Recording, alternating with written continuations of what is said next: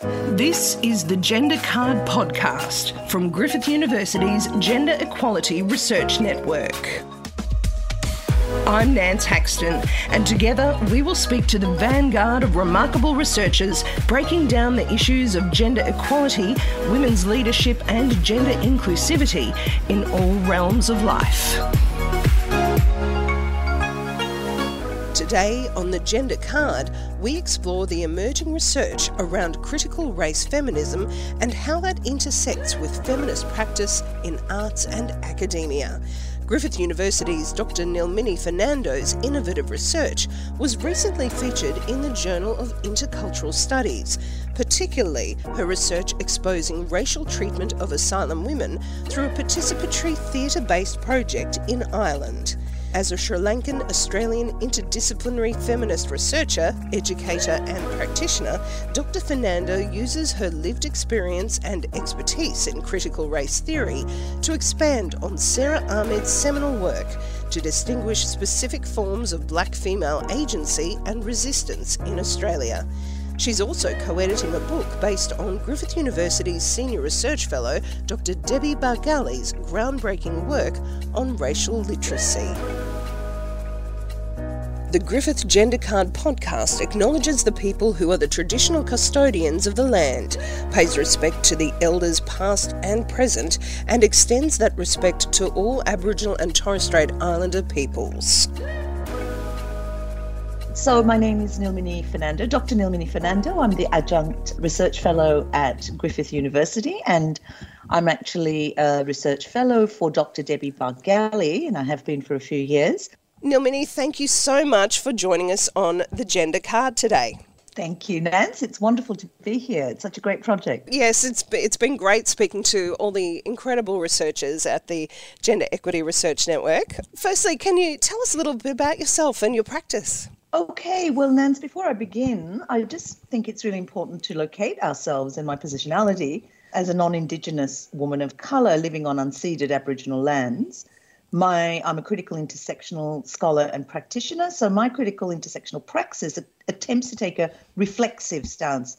That is, knowing that my experience of colonialism are, first of all, incommensurable with the experience of Aboriginal and Torres Strait Islander women and gender diverse people, and that, importantly, I benefit from, I'm complicit with the colonisation of these lands and waters. So today I'm speaking from Melbourne or Naarm, and I'm on the lands of the Wurundjeri people of the Kulin Nation. And what's really important is that we understand at all times, are cognizant that this land was never ceded, and it always is and always will be Aboriginal land. So one of the things about, that I go on about this, because I think if we don't do this work of positioning where we are in the scheme of things, we end up harming the very people that we are or erasing the very people that we are working for, with, and standing with in our struggle. So, the difficult part is that we are benefiting, as we do this work in the academy or wherever you do it, we're benefiting from the very structures that we seek to critique and dismantle. So that's, I think, positionality is one of the key things that I really unpack. Oh, and it's such an integral part of the research that you do, from what I've read, Nilmini, as well. Your work is really grounded in that post-colonial, that black and third world feminism. Can you tell us a bit about an article that you had published recently? And also there's a very interesting link with Sarah Ahmed's work, and really how that just changed the trajectory of your research as well. Yes, Nance, I'm really glad you asked me that question, because it was based on my doctoral research, which is really, I suppose you don't get time otherwise except in a doctoral research project to take the long route, the slow route, the really looking. And I did my master's and PhD in women's studies at UCC Cork. And I said, there is no other way I can do feminist research without it being participatory and action. And against the advice, I guess, of my committee, I did it because there was no other ethical way to engage and to be feminist at the same time. So I worked in a participatory project with the most incredible cohort of women from different places in the African continent seeking asylum in Ireland. And it was a very specific moment. And I think that it's very important also. Every single term has to be unpacked. So when I say post-colonial, it partly refers to the whole literature on post-colonialism, but it does not say that colonialism is over. So that post-colonial literature and Black feminist literature, what I love about Sara Ahmed's work is that she thoroughly examines that canon, and she builds on and brings it up to a usable kind of way as a feminist. So grounded in all those, it's quite unusual to get somebody who has read through all that and so deeply works on it. But on top of that, Sara adds her philosophical constructs, and post-colonial asylum, that was the article about the ideas of post-colonial asylum, and the way she unpacks all that theory. She brings together what can be in mainstream feminism used as singular kind of pick and mix bits of Black feminist theory, first Indigenous and Native feminist theory, Africana feminisms. It's not a pick and choose, it's like the whole canon. And each of them tells us something about the work that needs to be done and also how it can be done from multiple standpoints. So I think that I expand on that idea of post-colonial encounters. And what I do in my doctoral research is to understand, like she uses encounters, right? So post-colonial asylum is about encounters. So in the colonial encounter, it's always the encounter of the dominant with the other. And so the encounters methodology, Stuart Hall has talked about 3 moments of encounter between the West and the rest. And I theorize the 4th moment of encounter. So the 3 moments were colonization and the transatlantic slave trade. Then we have post-colonial migration where, as Sivanandam says, we come here because you were there. And then the 4th one is, I think, the asylum encounter. So that's what I really looked at, and about forced displacement. And so I guess my entire practice, I'm based in critical race because people forget that intersectionality is one of the key tenets of critical race theory. And so feminists might forget that. So I read across the both, but from a feminist standpoint.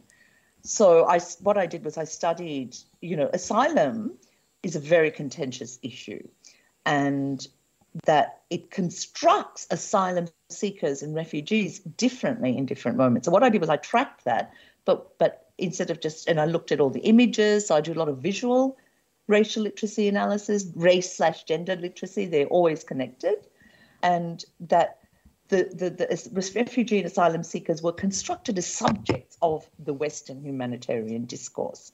So what I try to do is unsettle that idea that asylum is a gift given by developed countries in the north to the less fortunate others in the south, when actually, if you look at the geopolitical and the economic situation, they are very closely related. So it really is a colonial continuity.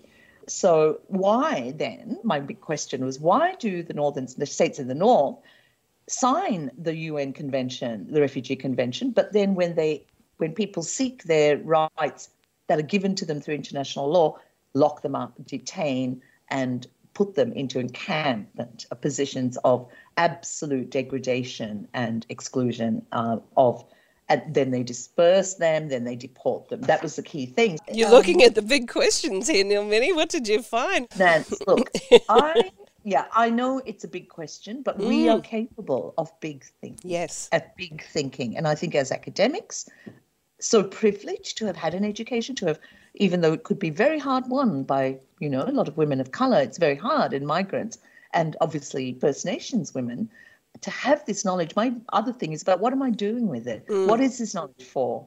And to me, it's an ethical matter, and it really is important that is how I live feminism, and that is how I understand feminism. It's something you do.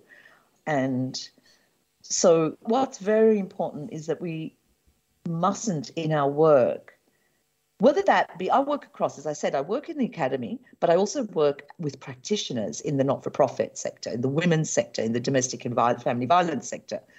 And wherever you are a practitioner, whether you're a board member, whether you're a manager, whether you're a educator like me and a researcher, and whether you're a hands-on frontline practitioner, we all are practicing something. And so I find it at that level it's something that you don't get to do as a pure academic. Maybe, I don't want to make any generalizations here, but you're either or, and I like being in both camps, because what's happening on the ground, academic feminist research, even domestic and family violence, we have a lot of data. But when it comes through, does it flow through to the level of practice so you can change what it is you're doing?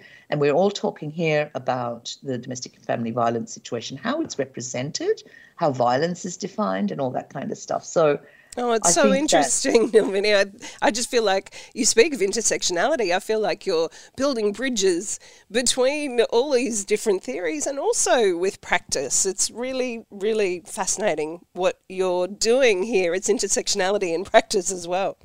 Yeah, absolutely. That just reminds me of a phrase that Cherry Moraga and Gloria Anzaldúa, that there are no bridges, we build them as we walk, So that idea of, I think it comes from a book called This Bridge Called My Back, so I'm very much into embodiment, that we are here. I'm standing here in front of you, and the women that I work with who are, whether in the workforce or as victim survivors or people advocating for people with disabilities and race, if they are also there, they're physically present. So we can't just abstract their lives.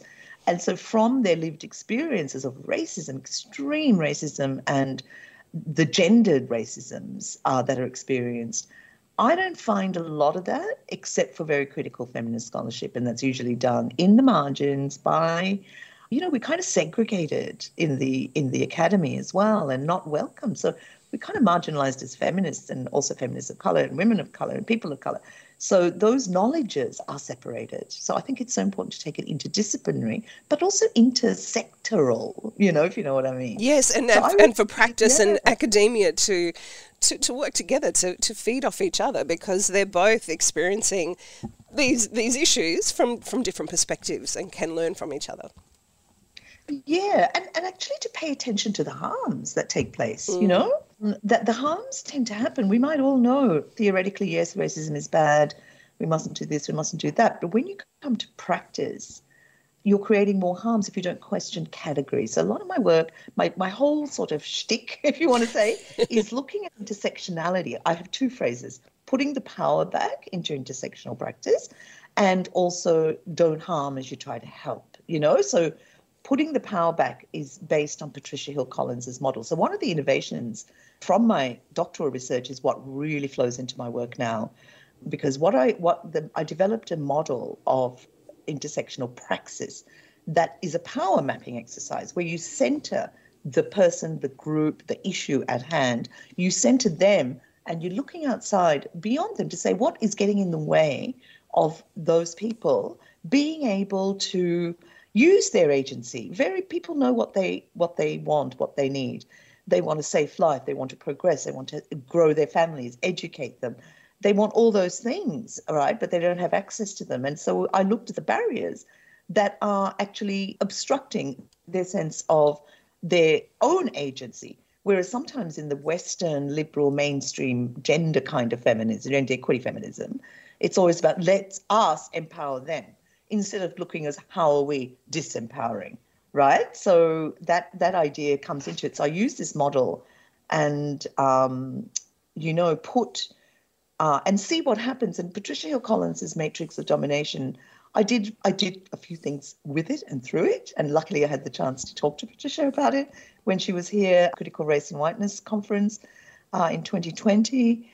And it's about understanding that power isn't just a singular thing. It's understanding how power operates. And there's 4 domains of power. And the interpersonal is your own, where you sit in the middle, but then there's cultural power, there's state, policy, there's kind of structural power, there's cultural power, and there's disciplinary power. So I could squarely locate the not-for-profit sector. I do have a theory and critique, but I won't go into it now. The not-for-profit sector is very much in the disciplinary. She says that kind of enacts the dirty deeds. Sort of you've got a really sort of policy that has been mainstream, so you have to exclude people. But the not-for-profit sector then picks up the pieces, and I know this has been said before, picks up the pieces and does the word of you can come to this service, you can't come to this service. We can only look at you if you present like this kind of victim, those kind of things. So disciplinary power and cultural power is where a lot of the energy can take place that is transformative. And this also, if I can go back to your doctoral research, it also goes back to a theatre practice. Could you explain that theatre-based research project? Because that really sort of brought a lot of those issues into sharp focus, essentially, didn't it? It did, yeah. It's essentially about what is it that the people you are researching with, right? How do they want to do this work? So there was a lot of discussion, and as I said, my committee said, don't do participate, it'll take forever, that kind of thing. And they wanted to do theatre because every other time, like in Ireland, it was a big moment in Ireland because there were so many discourses. For example, the asylum discourse, and then all the racism and the hypersexualization of women in the asylum system who were made so poor that they had to sometimes rely on sex, or some had to rely on sex work to even get their children to school. So we're talking really serious stuff here.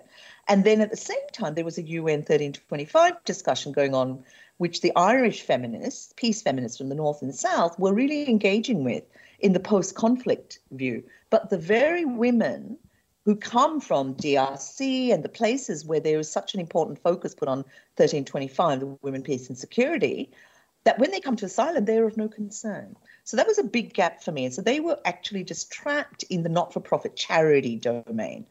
And so there they had to they would love to have done theatre and speaking, but they were really constrained by the charity itself, who was actually using a lot of their stories to actually raise funds. And yes, some of those funds trickled down, but what about the integrity of the person who wanted to shape and frame their story that way? So when we said theatre, I have a background in theatre and I'm very interested in the arts and, I just like everything. And so we just said, okay, let's go for it. So we did that and actually got ourselves kicked out of the charity space that we were working in. And truly. Well, know, this right? is amazing research. This is quite disruptive, Nilmini. Well, I didn't see it like that. For me, there was no question, right? Because it sounds like you empowered the participants to essentially tell their stories the way they wanted to tell it. Would that be right? I wouldn't see it as I empowered them. Together, we decided. This is where I learned a lot of my praxis, right? How are you going to deal with this? Okay, you can get access to your community. I can get access to funding. We share our privileges and our victimization in order to get the funding. So we got the funding for certain different things. So for example, we went into an asylum center. These women were actually just moving out, and some of them had just started to get their citizenship and whatever. And we did sort of theatre of the oppressed. That kind of work, that kind of theatre work is so if you look at the body and you look at all the habits that you develop when you're pushed down and when you're locked up and given no money to even buy your sort of feminine needs and buy your children's school books, they got something like 20 euros a week from the government as spending money. And they said, you don't need anything else because all your money, your accommodation's paid for. That 20 euros, a bus fare is 8. So I'll just give you that as an example. So we went into these things. So we got some money and we said, we're doing relaxation and yoga and body movement. I hope they're not listening. And then in the end, divided that fund between all of us equally, and each of the women took a leadership role. We circulated the leadership. You do this bit, I do this bit. And so like that, we redistributed the funding, and it was obtained strategically through I'd say discussion, authentic collaboration, sometimes some very heated conversations, so that people could actually make some money, of the money that was being poured in for them, but they never got to see it.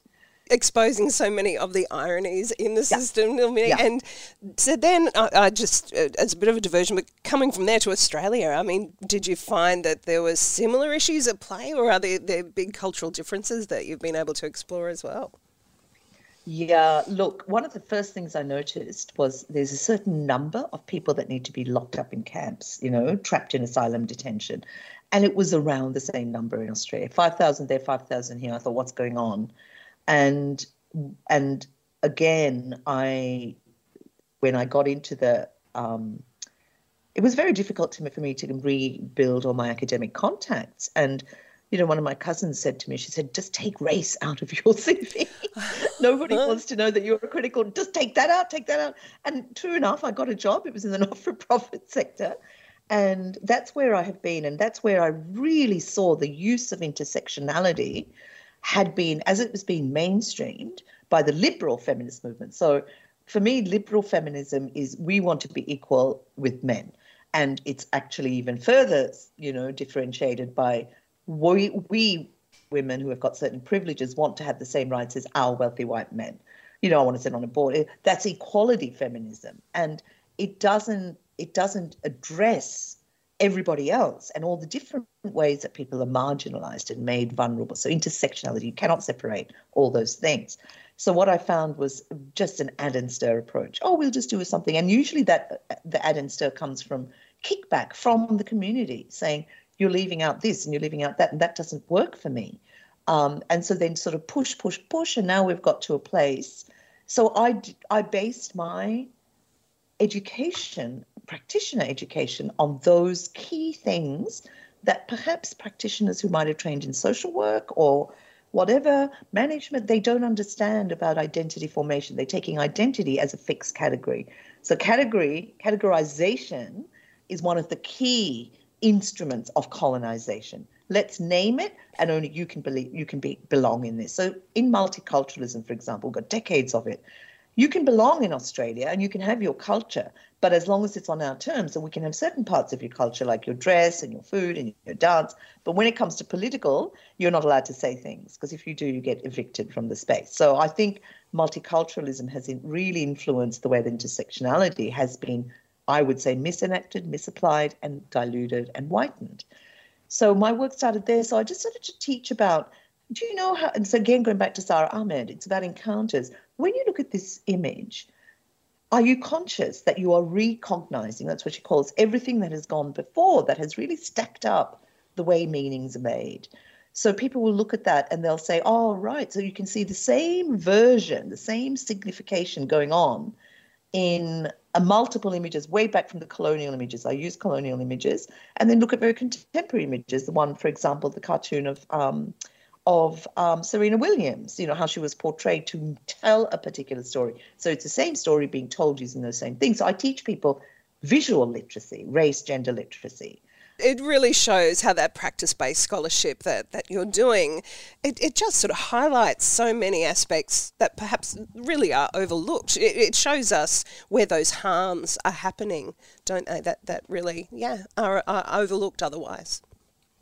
Yes, you're absolutely right. And even the overlooking, one of the things I really don't like to do, I love Sarah's encounters. What she says is, okay, whether it's a visual, well, this is what I say, she says, a visual encounter, whether you're actually meeting that person in your service or whether you're looking at a movie, looking at Handmaid's Tale or whatever, get that critical thinking rather than people want tick sheets and checklists, and I refuse to give them until some work has been done internally.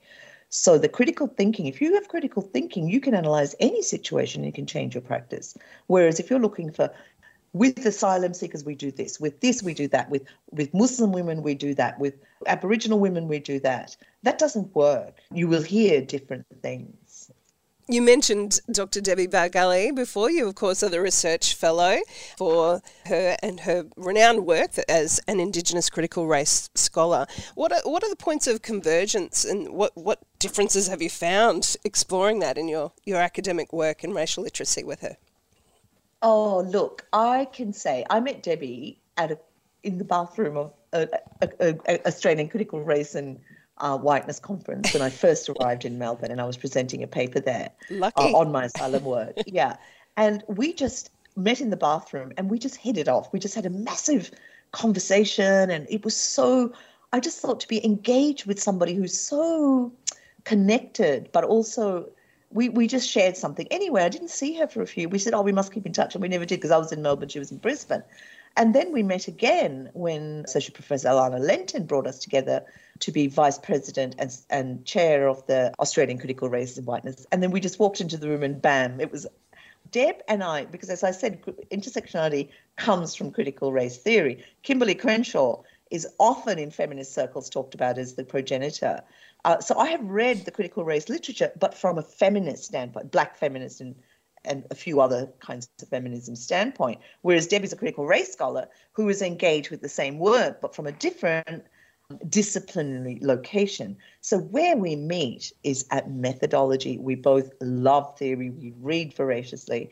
And the indigenous methodologies that Deb uses are very congruent with the feminist, Black feminist and decolonial literacies and methodologies and theories that I use.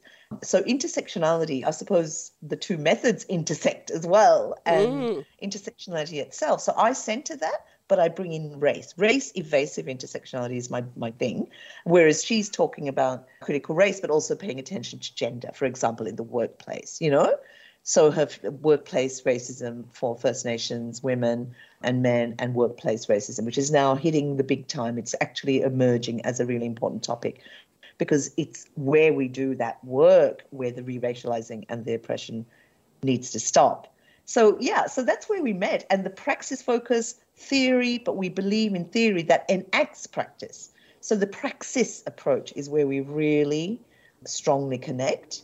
And there is the joy of Black sisterhood. There is the joy of being aligned in our concern and our centering of people that matter. It's not about the blockbuster, although I would love some recognition in the academy. But for me, the most important thing is to do the work. And we had a really brilliant conversation together with Patricia Hill Collins. And she just said, look, whether you got the funding or not, you need to create and find spaces to do your work. So that's what we do. So we have a lot of becoming. It's working with Dr. Patgali has really enriched my scholarship so much. And the fact that race is so grossly ignored, it is the central undergirding power relation, but we can't not do the others. So we really feed each other. And I suppose the way we are growing and deepening our work is to think about them as intersecting critical literacies. You know, we need quite a few. We need them all. And I think intersectionality, the way it is being theorized and also advanced, every time you do something, in my view, you need to advance it, not just repeat and stay fixed in, oh, we did that quite well. I think each time, because there's so much to catch up on. So in that space, there's a little bit more kickback against the idea of co-design. I mean, co-design, we used to call it participatory, you know, following, you know, obviously Paulo Freire and those sort of scholars, I think Orlando. And anyway, then it became collaborative, then it became co-design. Whatever you want to call it, it needs to be authentic. So what happens is you might get an academia who know now they need to engage but not re-traumatize and re-exploit, mine those communities for data. They've understood that. The academy has understood that. So they're going in.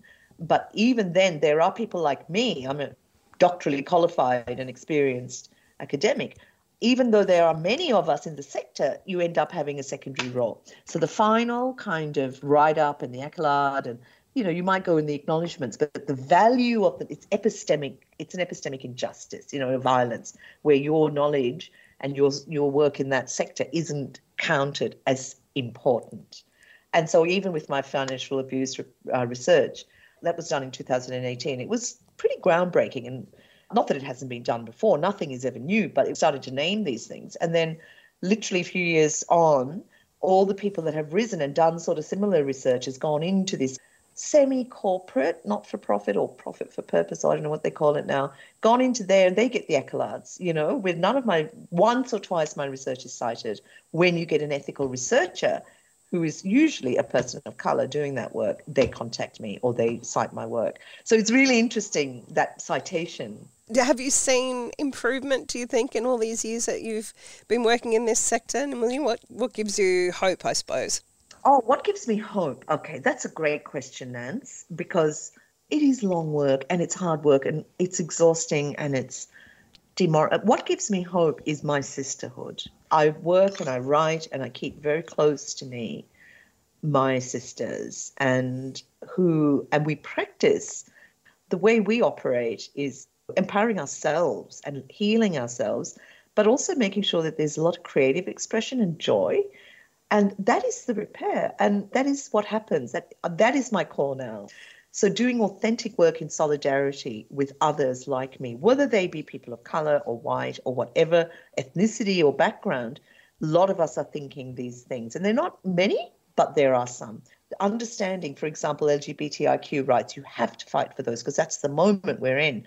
But also that moment is within a bigger movement, and it's the struggle for freedom and liberation, not just equality.